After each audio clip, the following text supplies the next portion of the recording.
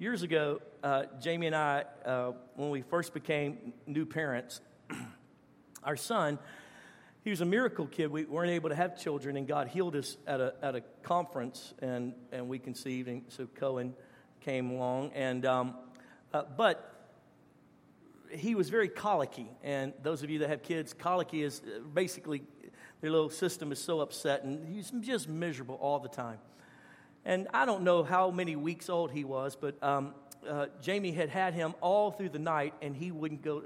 She just couldn't get him settled. He whined, he cried, and the stress of that. And at 6 a.m. every day, we were pastors, and so we were young adult pastors at a real big church. And so our pastor wanted us at this 6 a.m. prayer meeting every day. And so I'll never forget, Jamie, it could have been 2, 3 o'clock in the morning. It wasn't. It was a long night. And Jamie had gone in the other room with him to try to get him to go to sleep, and he wouldn't go to sleep. And he just squalling. Bless his little heart, his little system. And so somewhere about 3 o'clock in the morning, I'm passed out in the bed because I have to be at a prayer meeting at 6 a.m. and my life must be more important anyway. And so she's in the other room with this baby, wah, wah, and it's been 4, 5, 6, 7 hours, however long she's been dealing with this child, and he won't go to sleep. All I know is she kicks up. No, she doesn't. She opens the door to the bedroom, throws on the light, comes walking up, is standing over me with this baby, wah, wah, wah, and I look up at her, and she goes, "It's your problem," and she walks off, right, like that, right? Sets that kid down on me and walks off. I've titled the message today, "He Cares for You." We have a key verse that'll make sense to that story. 1 Peter chapter 5 and verse 7. 1 Peter chapter 5 and verse 7 says, "Cast all your anxiety on him because he cares for you." Cast all your anxiety on him, for he cares for you. Father, I pray over the next couple moments, you help revelation come to these great men and women how much you care for us in Jesus' name. The word anxiety is defined as a feeling of worry, nervousness, or unease. A feeling of worry, nervousness, or unease. Listen, we live in a generation right now that is so full of stress, worry, and unease. Multiple reasons, but especially when people are shooting up Walmart. And you're putting your kid in a school, and you just never know if somebody's going to lose their mind and start, or if they're going to get pulled over and shot. All these different things go through our minds, and the anxiety and the worry. And the Bible tells us clearly to cast our anxiety on him, for he cares for you. My goal in today's teaching is to help you understand that he actually cares about you. Would you turn to that person next to you and say, "He cares for you"? Would you say that? We turn on the other side and say, "He cares for you too." Tell them that. Say, "He cares for you too." Actually, Psalms 55:22 says it like this: "Cast your cares on the Lord, and he will sustain you. He will never let the righteous fall." He cares about you. Sometimes we feel like God doesn't care about us. Sometimes we feel like, some of you are still working from an old dead religious concept that is not actually a relationship with the living God. And you think, if I do 5 good things and I only do 4 bad things, then God's going to be pleased with me. Wait a minute, today I did 5 bad things and only 2 good things, so God's mad at me. That's why I got in the car accident. And that is dead religion. That is not accurate relationship with the living God. You need to understand today, and by the end of today's message, he cares for you. He loves you not because you're good or bad. He loves you because you're his. I've taught you this before. I do that all the time with my wife and my kids. I'll ask them, "Who loves you?" They say, "Dad." And I ask them, "Why?" And they know to say, "Because I'm yours." That's right. Yeah, when you're bad, I spank you because I don't want you to be a crazy person. I want you to actually be a viable part of our society. So I'm teaching you lessons. I don't enjoy spanking. I don't enjoy disciplining you, but I know that has to be done so that you can be a valuable part of our society. I love you if you make mistakes. I love you if you're doing good, if you're doing bad. It doesn't matter. You are mine. And because you're mine, I take responsibility for you. He cares for you because you're his. Not because you're good or bad. And until you get that revelation, you will always look at the scripture as a bunch of do's and don'ts. You'll read the Bible and say, "Oh, I'm not good enough. Oh, I can't ever do that. Oh, my goodness." You'll hear sermons and go, "Oh, my goodness, I got to fix that. I got to work on that." And the reason that is because you still don't get it. He cares for you. He loves you not because he has to, but because he does. He picked you. He chose you. He likes you. In all of your weirdness and all of your goofiness, He likes you. He created you, and He's in love with you. He cares about you. But what's happened for most of us is we live a life full of anxiety, worry, stress. And the reason that is because we don't know how to cast our cares upon Him. In fact, we don't even think He cares about us. And I want to take you to a moment with the disciples in the book of Mark chapter 4. If you'll turn there quickly with me. Mark chapter 4 and verse 35. We'll see this engagement that Jesus has with His own disciples. And they've been with Him for some time now. They've seen Him do great miracles. And they're in this boat, and they're heading to the other side. So let's pick up in verse 35. It says, that day, when evening came, He said to His disciples, let us go over to the other side. Verse 36, leaving the crowd behind, they took Him along just as He was in the boat. And there were also other boats with them. Verse 37, a furious squall came up. And that's not an Indian girl. That's talking about the weather, okay? So furious, that was funnier than y'all laughed. I'm going to tell you that right now. That's just, the middle picture of that is hilarious. Okay, a furious squall came up, and the waves broke over the boat, so that it was nearly swamped. Jesus was asleep in the stern, sleeping on a cushion. The disciples woke Him and said to Him, Teacher, don't you care if we drown? They don't think He cares. Their opening statement is not, hey, we're in trouble. Their opening statement is, don't you care? What's wrong with you? You sleep down in the boat. He got up, rebuked the wind, and said to the waves, quiet, be still. Then the wind died down, and it was completely calm. If you'll keep reading, their response to Him is like, you must be God. Like I've been trying to tell you, stupid. Yes. So in this engagement is pretty amazing because now on this boat is a couple professional fishermen. They understand boating. They understand weather. They know that you don't go out if there's a potential storm coming out on a large body of water like this. There's no way to survive it. They didn't have motors on these boats. They didn't have GPS. You get in a great storm, you're counting on oars and wind and sails, and you're trying to work this thing. And it's it's all manual labor. There's no mechanics involved in this other than what you do and with your own hands. And so they're out on this water, and unbeknownst to them arises this furious squall. They don't see it coming. They don't know that the bad weather is upon them. And these are men who know how to read the signs of the weather because they've been fishing since they were little boys. This is what they've done as a profession, a couple of the guys in this boat. And they're probably in charge of this outing, if you will. And Jesus has been preaching and ministering and is exhausted. So He lays down in the stern. He finds him a pillow, and he just... Now, at what point should he have woken up? At first, I'm sure it started just with some wind. Then the waves started getting choppy. If you've ever been out in the boat and the waves started getting choppy, you're like, whoa, this is not good.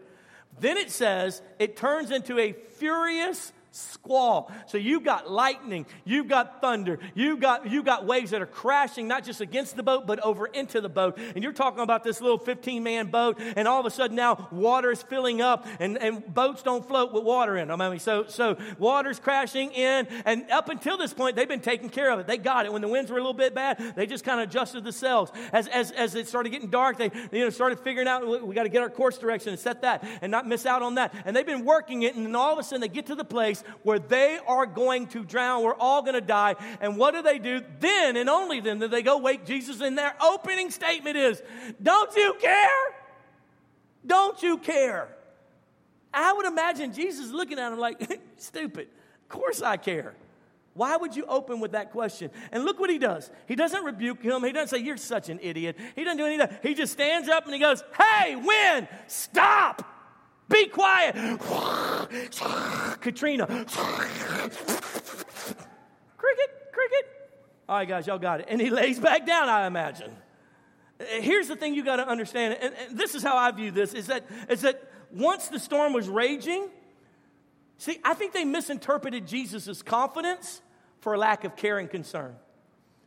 See, can I help you with something? Jesus, they got this. I think his attitude is, you got this, bro. Y'all know what y'all doing. Come on, you watch me minister. You know how to pray for people. You know how to pray against things like this. I've already empowered you. I trust you.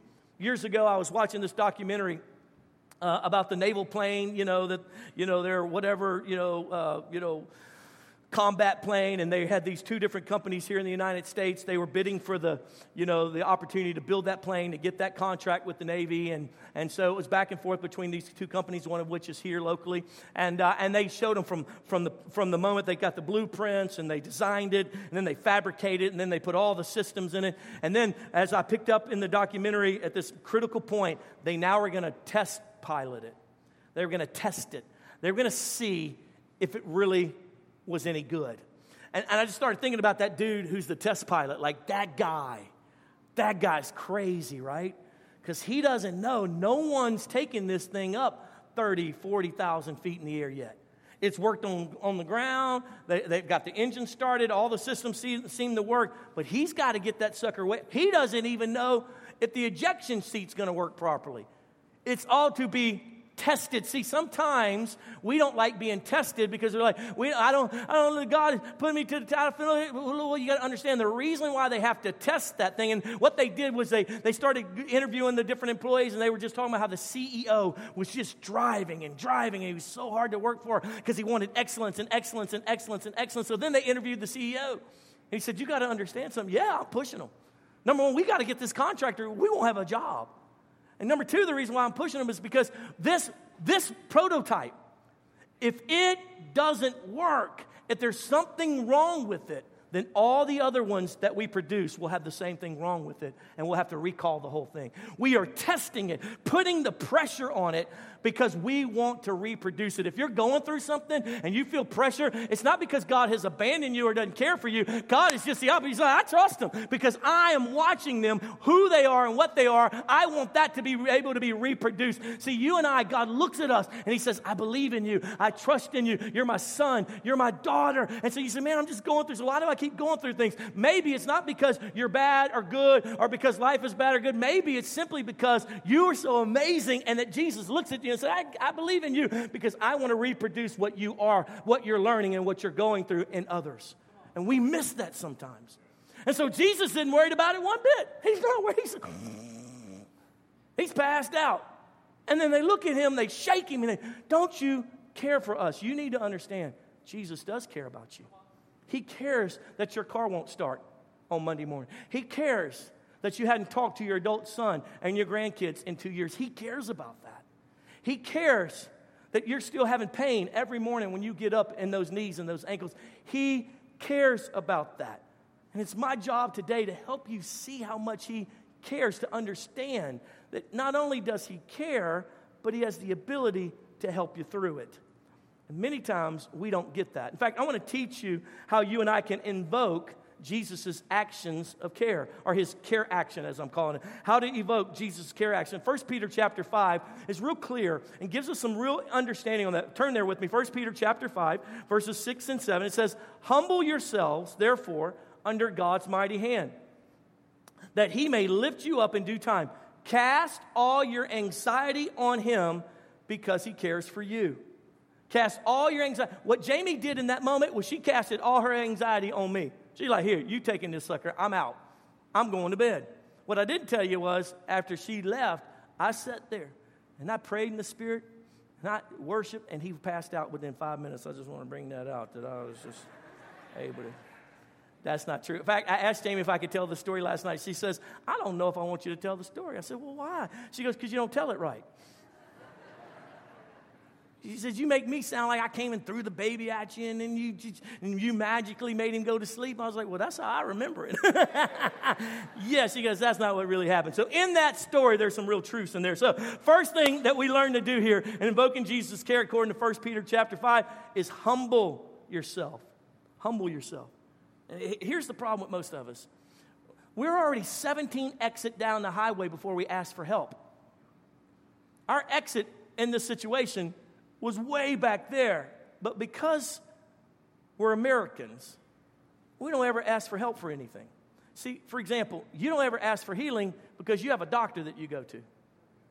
You never ask for God to settle your heart and your mind because you'll just go pay a counselor to talk to. As Americans, we think that we can fix it all ourselves.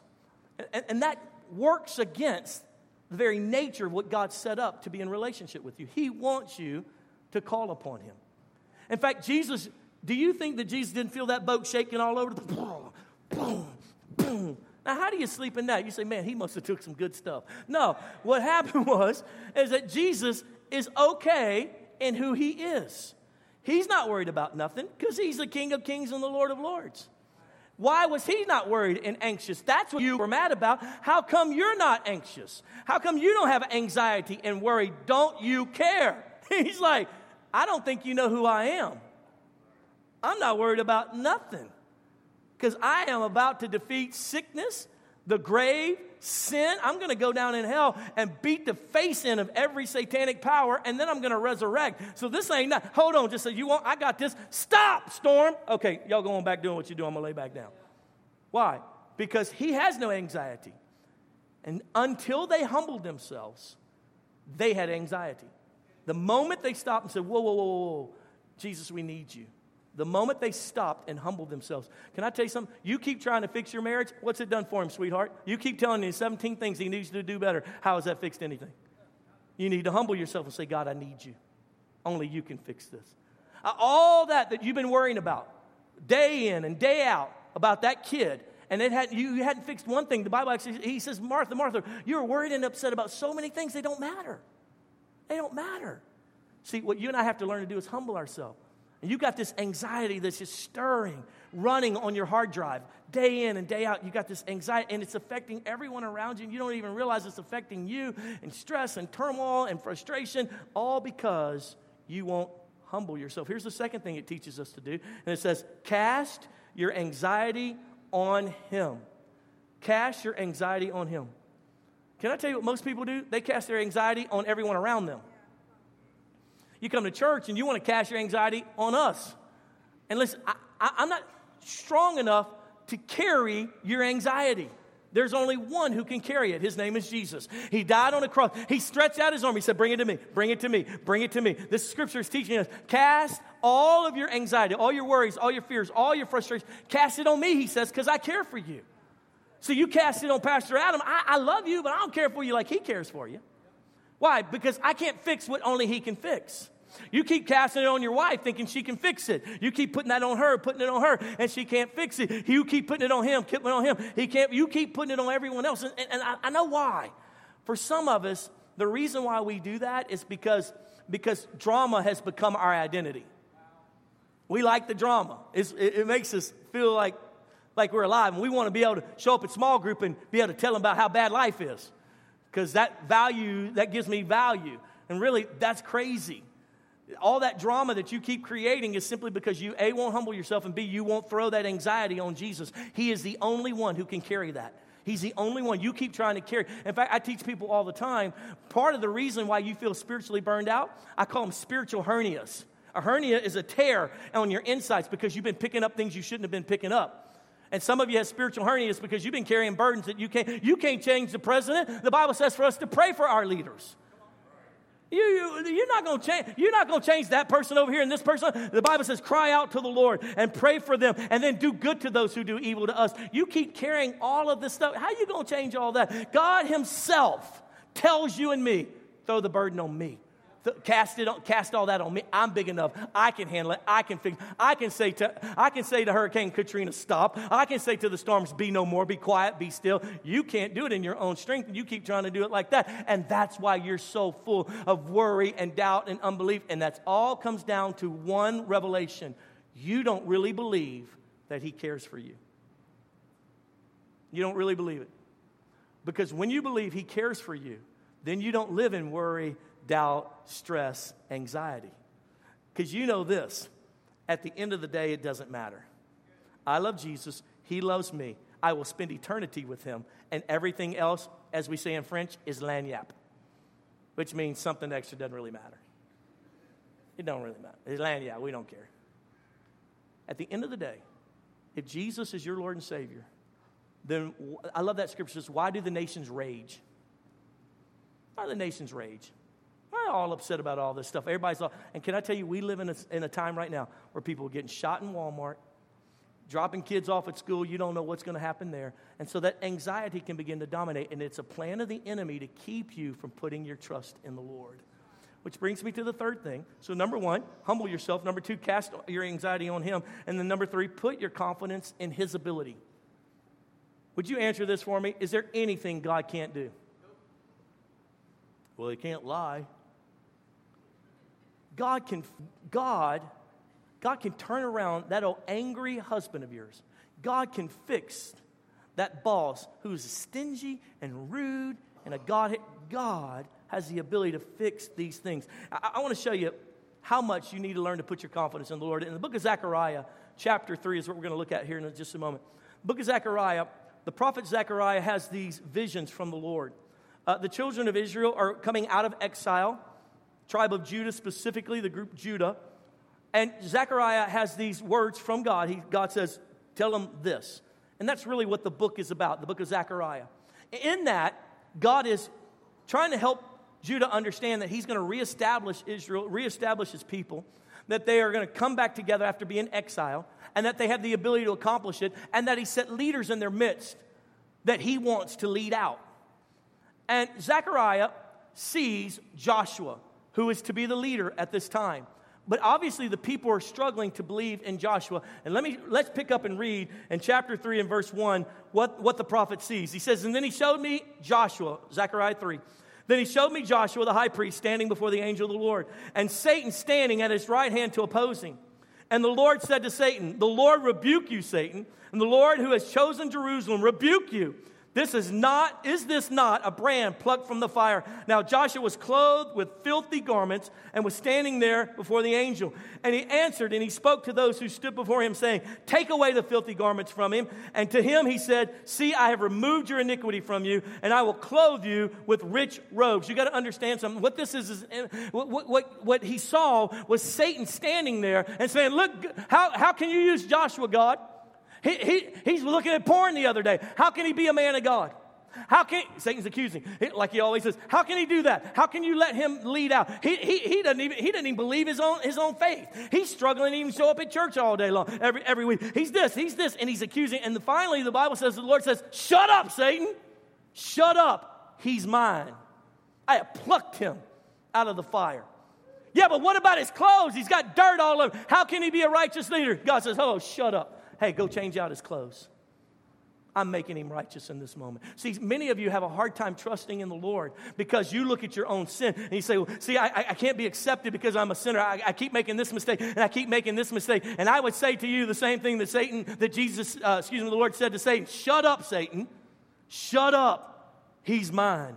She's mine.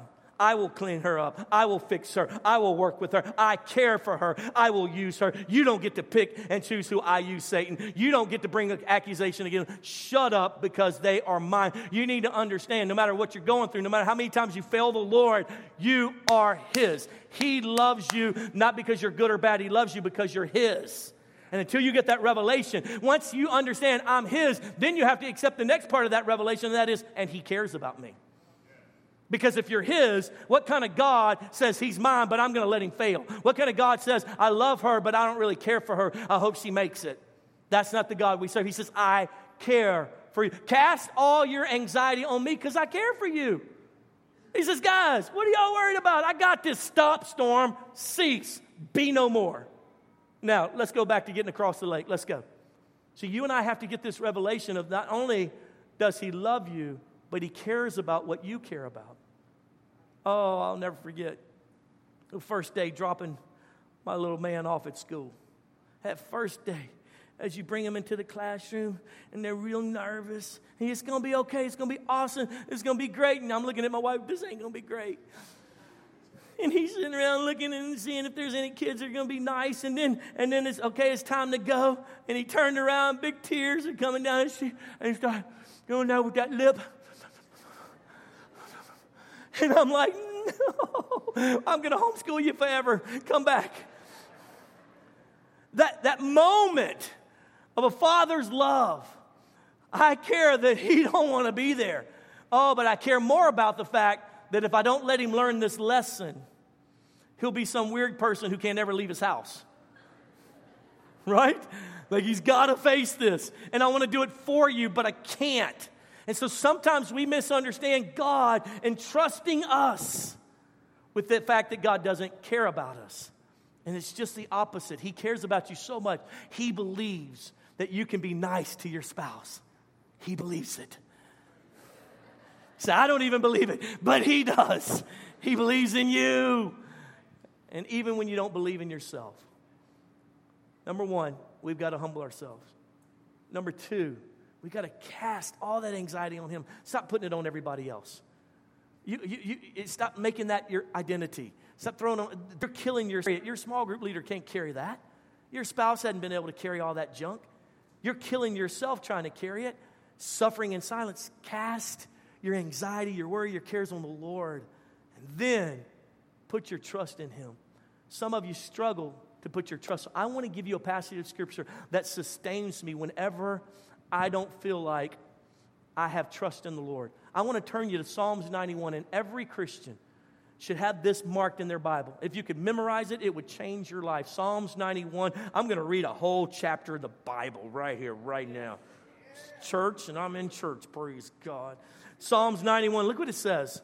He who dwells in the shelter of the Most High will rest in the shadow of the Almighty. I will say of the Lord, He is my refuge, my fortress, my God in whom I trust. Surely He'll save me from the fowler's snare, from the deadly pestilence. He will cover you with His feathers. Under His wings you will find refuge. His faithfulness will be your shield and your rampart. You will not fear the terror by night, nor the arrow that flies by day, nor the pestilence that stalks in the darkness, nor the plague that destroys at midday. 1,000 may fall at your side and 10,000 at your right side, but it will not come near you. You will only observe with your eyes and see the punishment of the wicked. If you make the Most High your dwelling, even the Lord who is my refuge, then no harm will befall you. No disaster will come near your tent. For He will command His angels concerning you to guard you in all your ways. They will lift up their heads, so that you will not strike your foot against a stone. You will tread upon the lion and the cobra. You will trample the great lion and the serpent. Because He loves me, says the Lord,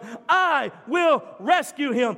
I will protect him. I will protect him. I will protect him. I will protect him. For he acknowledges my name. He will call upon me, and I will answer him. I will answer him. I will answer him. I will be with him in trouble. I will deliver him and honor him with long life. Will I satisfy him and show my salvation? Dear God, you ought to get excited about the word. He loves you. This is a promise He makes to you. I will say to the pestilence, you can't even come near her. Get off of her. You got to understand. So I just struggle to believe that because I went through this and I went through that and I went through this and that. Friend, can I explain something to you? You're still standing. Right? Oh, my goodness. The first time they hit my son with a baseball, he was standing there in the little league, and they hit him. I wanted to go kill the kid. I don't kill that kid. That kid didn't. He's 11 years old, 10 years old. Got away from him. God allows you and I to walk it out. But when we cry out to Him, He comes, and He grabs us up. And He tells the storm, stop. And when Satan's accusing and saying, you're not good enough and you can't serve the Lord and you've blown it too many times and you've messed over this, and He says to him, shut up. He's mine. I plucked him out of the fire. Yes, his garments are dirty. Clean up his garments. Come on, I got you, baby boy. It's okay. I'm going to use you to lead our nation. I want you to understand something today. God cares for you. He cares that your car won't start. It's a big deal to Him too. He cares that your child has a learning disability. He cares about that. Humble yourself. Humble yourself. Cast your anxiety on Him. Learn to embrace the fact that He's there protecting you and watching over you. He cares. He cares that you don't have enough money in the bank to pay the light note. He cares about that. You say, I don't know if He does. That's your problem. That's why you got to get back to Psalms 91. You need to start quoting it every day. You need until you get a revelation that He cares for you. At the same time, He trusts you. He trusts you.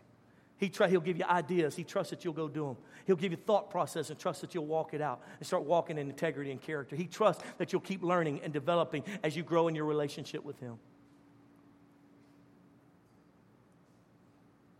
Hundreds of years ago when the Cherokee roamed this land and were a powerful nation, they had a rite of passage for their young men. They would take their young men and they would walk them through this rite of passage, very well known in their culture.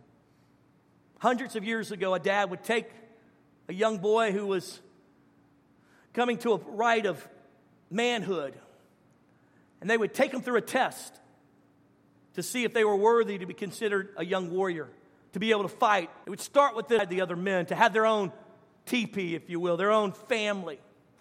It would start with this process. The father would take that young boy out in the middle of the wilderness, way away from all the family. A day's journey out into the wilderness, in the deep portions of the forest, where the Kodiak live, where the mountain lions dominate. That dad would take that little boy and put him out in the middle of the forest and sit him down on a stump. Give him no knife, no bow and arrow, no weapon of any kind. Look deep into his eyes and say, son, tonight is your journey towards manhood. If you survive the night, then you'll be accepted as one of the warriors. You'll be accepted as a man in our tribe. But if the Kodiak kills you, and if the mountain lion rips your throat open, then we'll acknowledge that you were not man enough to survive. That the gods looked upon you as a weak one, and therefore could not be a part of our tribe. And then the dad would make the trek out of that forest, turn his back on that little boy. Darkness would begin to settle. And when you're in the deep forest, you can't see the stars because of the canopy of the trees. Can you imagine that first hour of darkness when critters are rustling around in the brush? Can you imagine knowing how quick a mountain lion can sneak up on you? Defenseless, weaponless, only able by your senses to know all, but not able to see, but sensing that things are happening around you. Hearing the movement of a great bear in the forest, potentially hunting your scent down, coming to kill you. The fear that that child would sit there and have to endure, longing for the sun to come back up, hoping beyond hope that he could survive the night, not knowing, based on their culture, even what demons were going to come to the night and try to kill him. And then after hours and hours and hours of sheer terror, as the sunlight begins to kind of break through the trees a little bit, and the sun begins to come up, off in the distance, a little boy see a figure. Just off in the distance, just almost out of sight, but right there on the edge of the view. And then the sun shines up, and then recognizing his dad has never left, but sat there through the night, within earshot and within view of that boy. That boy thought he was all alone, but that father, weapons in hand, sat there ever intent on that boy's success. I want you to know, sometimes you may feel alone and that God's not there, but he hadn't left you. He hasn't walked back to the tribe days away, left you to fend for yourself. Oh, he's allowed you to feel like you're becoming a man, becoming a woman. But he's ever-present help in time of trouble. Always watching, always caring, always concerned about you. Had a bear come in the night, that boy wouldn't even have known. Because that dad would have snuck around and slit its throat before he got close to his son. Had he been attacked by wolves, that dad would have stood there beside him, fending them off. You need to understand and get this revelation. He cares for you. Why are you so full of stress and worry? Why are you so full of care and concern?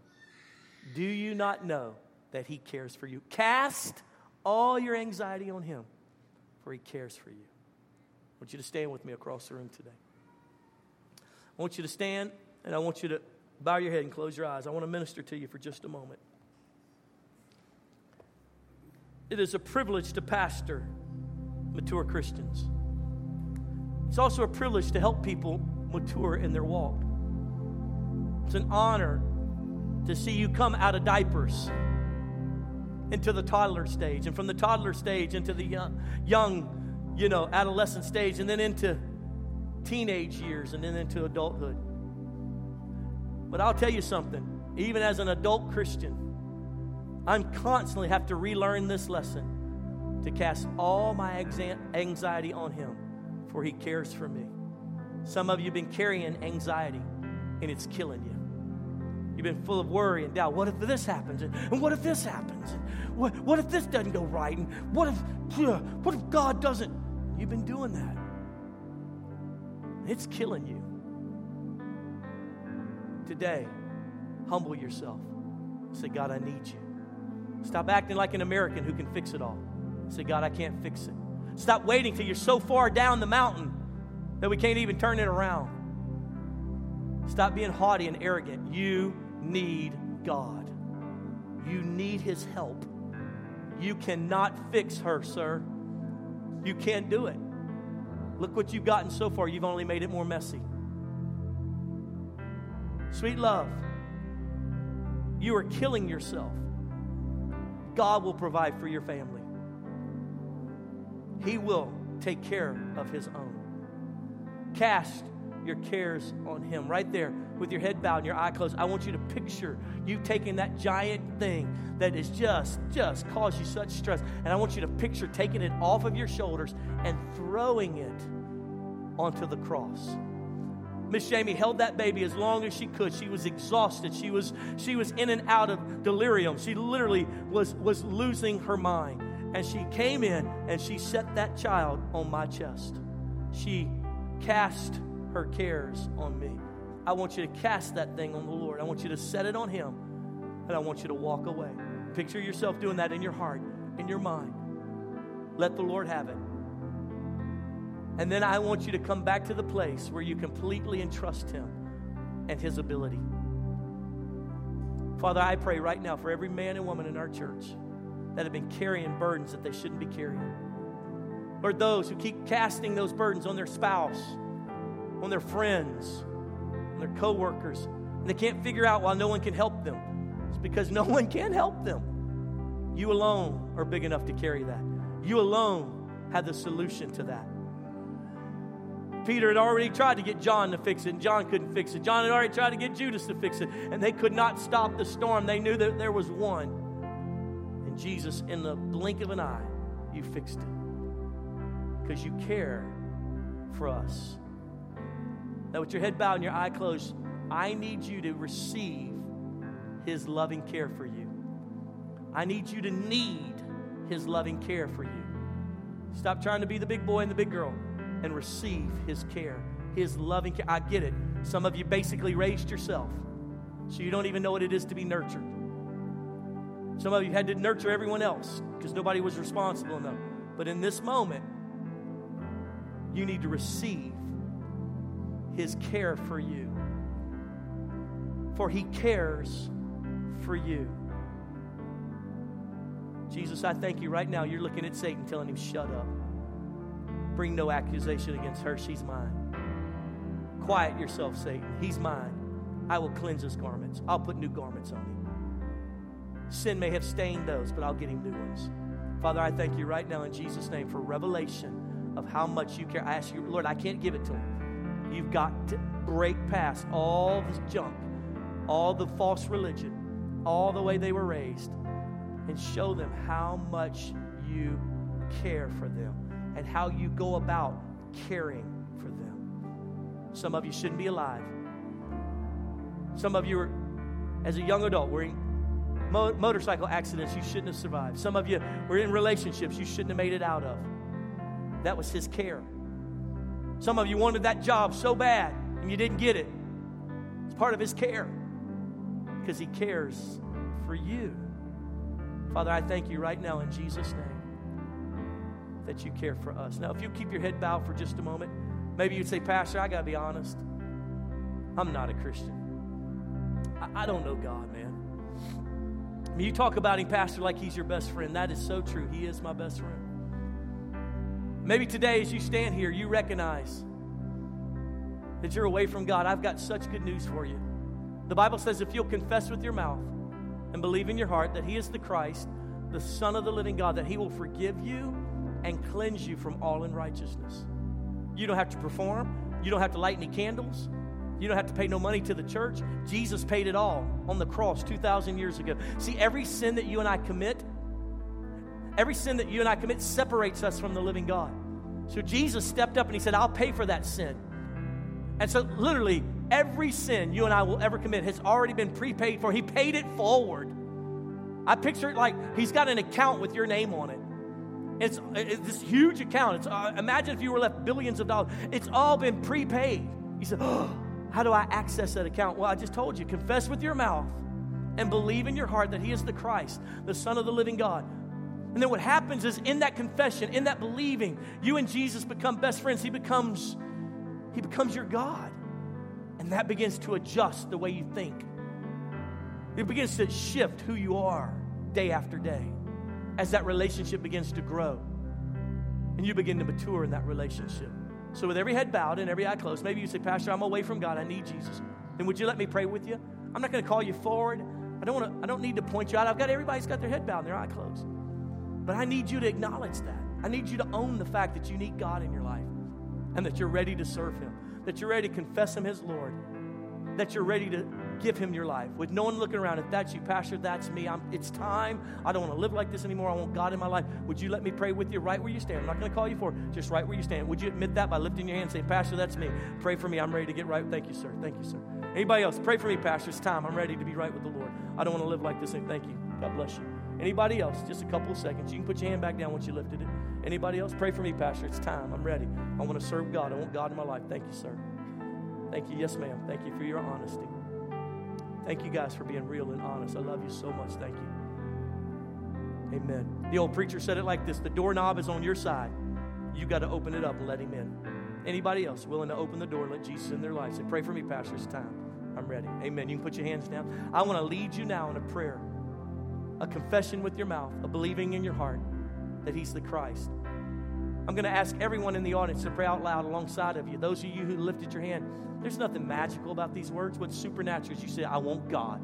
And so I'm just going to lead you in a prayer of repentance. So would you pray it like this? Say, Jesus, today I admit I'm a sinner. And I recognize I've sinned against you. And I ask you now to forgive me. Here and now, I receive what you did on the cross for me, washing away every sin. I embrace you as my Lord and Savior. I declare Jesus is my Lord. Write my name in your book of life. Fill me with your Holy Spirit. I'm yours forever. In Jesus' name. Would you keep your head bowed for just a moment? Father, I pray for every man and woman who lifted their hand, who cried out to you with all sincerity. It's not a game to them. This was an eternal decision. God, I pray right now they would feel your peace. They'd feel your joy, the joy of being right with you. They don't have to walk out of here feeling shame anymore. Lord, we're all sinners. You've saved us all. Because we asked for forgiveness, you gave it to us. And Lord, I thank you that many have joined us in that today, and you are their Lord and Savior. From this point forward, I ask you that the joy of their salvation will become revelatory to them. Your word says there's a joy of being right with you, and I pray that that joy would drop deep into their inner workings. And Jesus, I ask you to protect them, watch over them as they go today, God. I pray that every one of these who cried out to you, when the lies come, oh, you didn't mean it. Look at you looking at that porn again. Look at you just smoking that dope again. You didn't mean it. They'll say, whoa. I may not be perfect, but I am forgiven. They'll get down on their knees and say, Lord, help me. And Lord, when the lie says, see, you're going to do just like you did last time, they'll be able to say, whoa. I may make mistakes, but I'm a son. I'm a daughter of the Most High God. And he cleanses me, and he makes me whole. Father, I pray these revelations would drop deep into their spirit. They would understand you. In Jesus' name. And all God's people said amen and amen.